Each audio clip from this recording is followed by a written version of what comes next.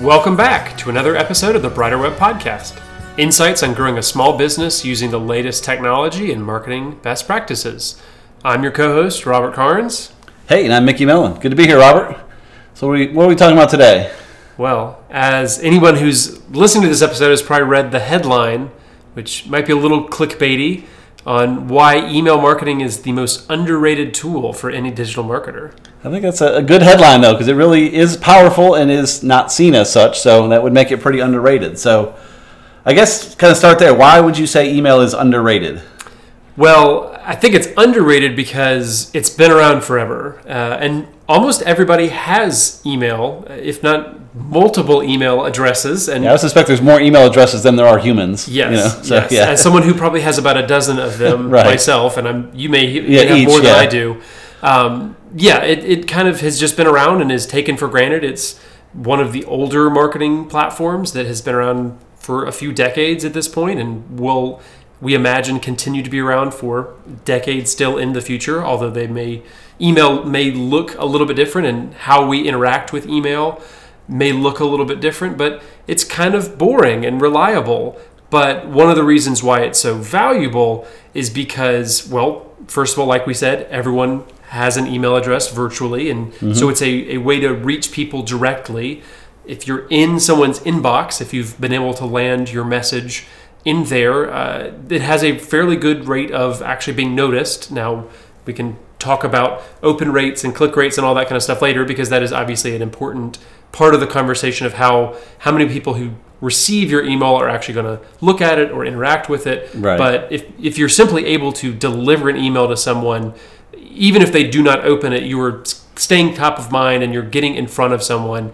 And that's a lot harder to do than you might imagine on some other marketing platforms like social media, for example. Well, you said the word land there, and I think that's kind of the key. Is social media, you never land anywhere. Like you're in the stream and it flows by, and hopefully people see it. And social's fantastic, not downplaying that, but you don't land there. Email, if you land in their inbox, you're in their inbox. Now, they may have 10,000 other messages in there, but it could get buried, but you're at least in there and in consideration for some days for them to look at versus the 2 minutes your tweet might get some action. So it's a huge advantage there. Correct. Your email may get buried under a whole slew of other emails, but we know that's definitely going to be the case on a social media stream. Right.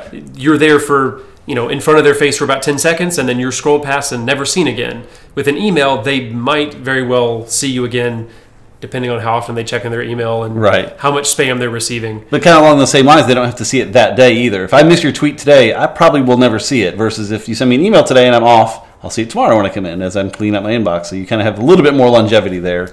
Correct. Hope to get your message seen. Correct. And one last kind of point of comparison that a lot of people don't think about all that much, but you own your email list. If you've spent time collecting leads through email and you've got a list of 100 or 1,000 people on your email list that you have given you permission to email them with promotional messages, you own that, and you may store it in a email service provider like MailChimp or Constant Contact, but you can take that with you as you move around place to place. On social media, it is their platform. They own your followers, and if you amass 1 million Facebook followers on your page, but you don't like Facebook anymore and you want to leave, you cannot. There's no way to export those contact information. Those people are on that platform. They've created a closed gate community that you're not allowed to take with you. But email is something that you own, that you're in possession of, and you can move around and be a little bit more mobile with. So it's got a little bit more longevity and more personalization. More security, I think, too. Yeah, sure. I think we saw that with Donald Trump and Twitter a couple years ago when he got kicked off. He lost all his millions of followers because they weren't his. Whereas with an email list, he would have still had those people to communicate with. And I think he had a very small email list, but he was counting on Twitter to supply him an audience. Correct. And they decided not to anymore, and that's their right to do, whether you agree with it or not. But email, it's your list, and you can export it and save a copy in a thumb drive and put it in your pocket. Like, it's your list of people to do what you want with, whereas Twitter and Facebook, they're fantastic, but yeah, you could disappear very quickly. Correct. So those are some of the reasons why email marketing is underrated, but also incredibly valuable. Yep, that's awesome. So how does email work with other marketing platforms? So I believe email is not the end-all be-all. It should ultimately point back to your website.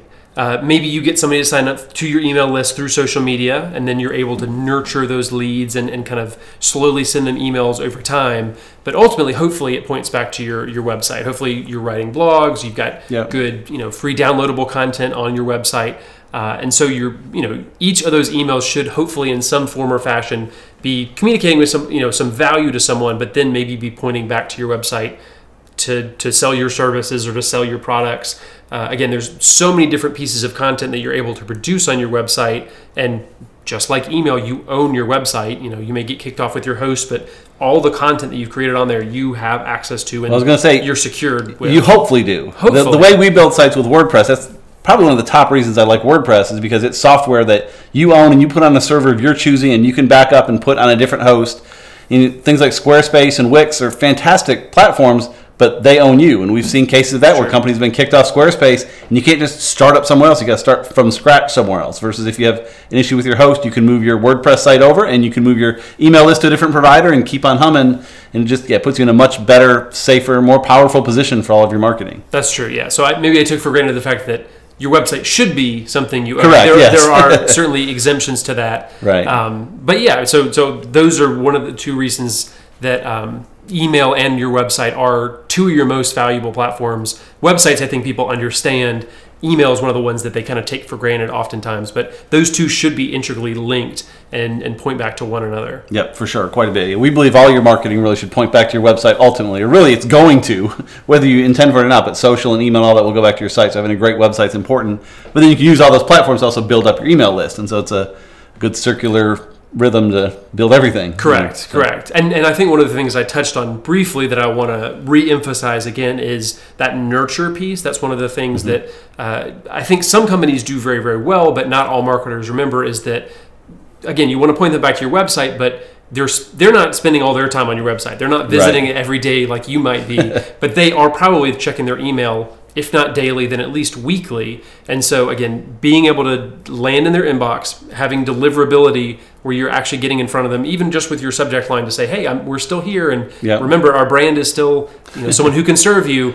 That's a way to kind of stay top of mind with someone, to nurture them slowly with hopefully those value add emails that are providing, again, whoever your subscribers are with something that is worth clicking on and opening. Yeah, I love the word nurturing that you're using there, and it kind of counters the word I hear a lot of other places with email blasts, which it could be the same thing, and I think it often is, but it's totally different connotation versus blasting all the people who can with an email versus nurturing them and kind of keeping them informed at a reasonable pace versus blasting as much as you could. That's kind of a whole different conversation. But yes, and one we've touched on before. We had another podcast that we will link in the show notes about legitimacy or I guess legality around email marketing. And legality and legitimacy are two different things. Sure, too, but yes. We touched on them both in that episode for sure. So definitely go back and listen to that one around can spam and the permissions based and opt in and opt out.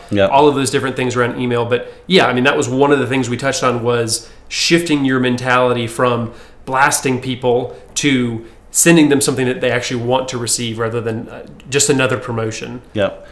So email's been around, I think about 60 years now. So what's different with email lately? There are a few things. I think it's a slower moving, platform than most. It's a good thing, I think, in a lot of ways. Sure, yeah. There's more stability than, again, say social media. But I think two of the things that stand out to me, and you may have a few more to add as well, Mickey, but I know email open rates, which are kind of one of the big mile markers with marketers looking at how effective their emails are.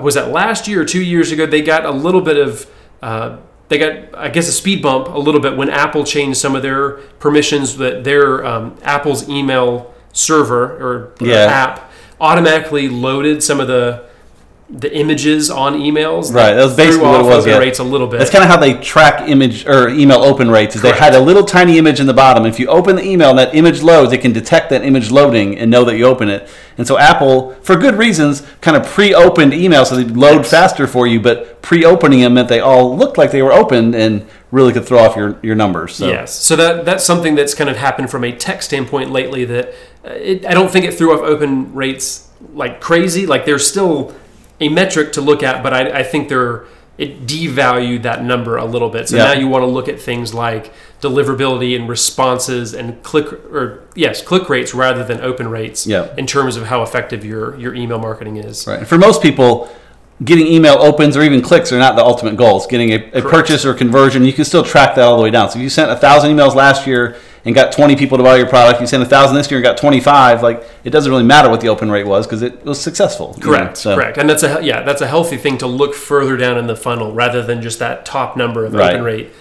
Open rate definitely open rate it's so easy to look at as part of it too. It's easy to look at open rate versus trying to track it all the way down the funnel. It takes more work. So I like easy metrics. Valuable. Correct, exactly.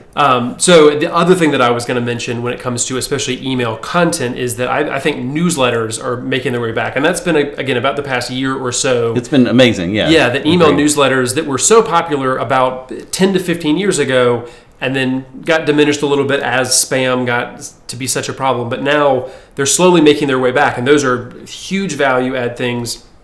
We do one at Green Melon that we can certainly link to, and we encourage anybody to subscribe. But we help our clients build some of the email newsletters as well, and I think they're very good ways to send valuable pieces of content to your subscribers to keep you top of mind, but also to help them, I guess, learn about who you are and how you can help them. Yep. I'm seeing that. I'm also seeing a lot more of like the daily email newsletters come out from like The Daily and some of those kind of the Skim and some of that kind of stuff, just with information every day that usually is done in a very clean, simple kind of email, which personally I appreciate. I don't need all the images and just give me the content. I'm seeing a lot more of those making a big comeback too. So it seems like email subscriptions in a way are making a comeback.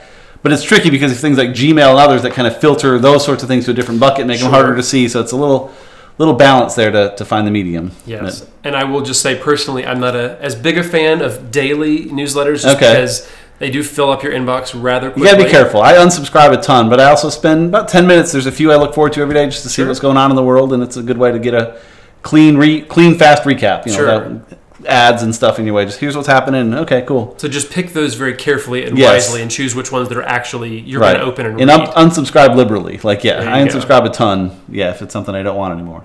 Absolutely.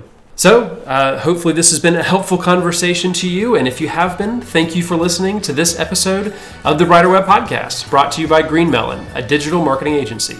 To help your business keep up with the latest digital marketing trends, check us out at greenmelon.com.